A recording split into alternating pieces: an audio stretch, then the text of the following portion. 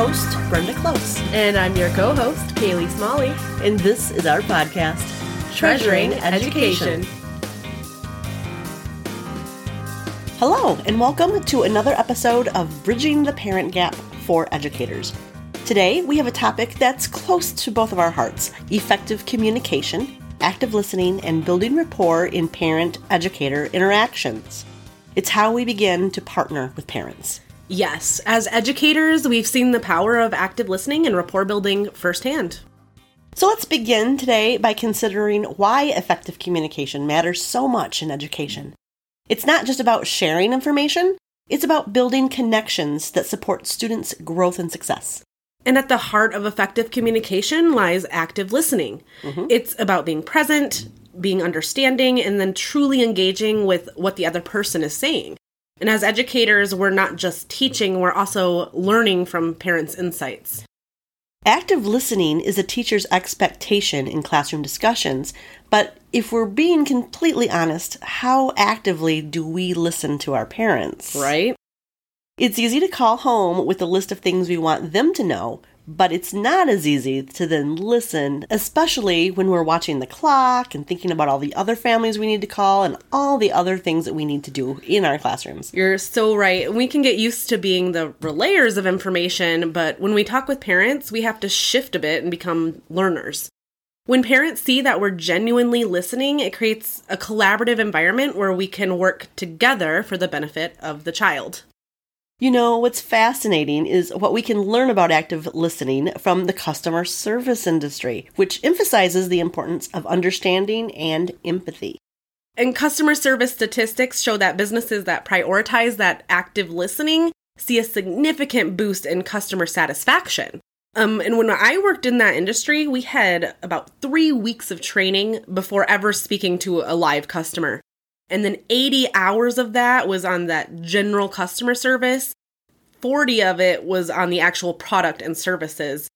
These same customer service principles apply to communication with our parents and even in our personal interactions. For our purposes, satisfied parents are more likely to engage and support the school community. Okay, let's get practical now. How can educators implement active listening techniques to build rapport with parents? Well, one technique that works wonders is reflective listening. When we reflect and summarize what parents are saying, it shows them that we are truly engaged and looking to understand what it is that they're trying to convey. Exactly. And it's important that we actually use the same words that parents are using when we reflect and not paraphrase, but literally reflect those words for them. And don't forget about verbal communication mirroring. This is where we adopt similar language patterns, tone, pace, and keywords used by the parent. It's a subtle yet powerful way to create a connection. We will break down some of these trade secrets in our video. So now let's talk about overcoming common challenges. Time constraints and assumptions can often get in the way of effective communication. But by managing our time wisely and being aware of our biases, we can overcome these challenges. Yes, time is always a big issue for educators. However, talking to parents has such an impact on our students that it must be part of our regular schedule. And as important as dedicated time to interact with parents is that other challenge, our assumptions and biases. Educators don't have biases. We're all completely objective, and we don't let our personal beliefs interfere with our communication. Yeah, right. Although we probably all like to think that, if we're honest with ourselves, we can identify our individual biases and work to overcome them in our conversations. We can even identify the assumptions we project with just a little work. It's so true. And our assumptions and biases can show up in the strangest ways. The phrases we use, the attention we give, and even mistakenly assuming that our values are the correct, universal values shared by everyone in our community. Mom, tell me about the time that you shooed students down the hallway again. Sure. Well, as you know, I was the new white female teacher in that big high school with a significant minority population.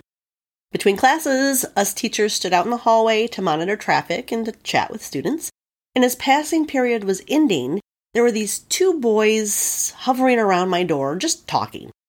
I approached them and kind of flicked my wrists and said, "Shoo, shoo, the bell's about to ring. Don't be late." One of them squarely faced me and said, "What did you say?" I was kind of taken aback, and I just told him, "Get to class." Then the other boy said, "Just because we're not white doesn't mean you can shoo us away like a fly in the fields." Yikes. Is that what you really meant? Of course not. I spent some time, even after the bell, to apologize and explain what I actually meant. I remember you used to shoo my brother and I out the door when you were trying to work on your college classes at home. It was like a, "Shoo, go play." So how is that a bias in this context?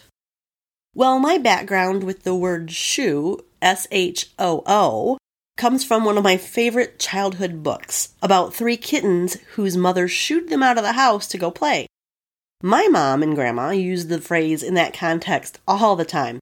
I thought of it as a loving and kind phrase and gesture to get them to where they needed to be.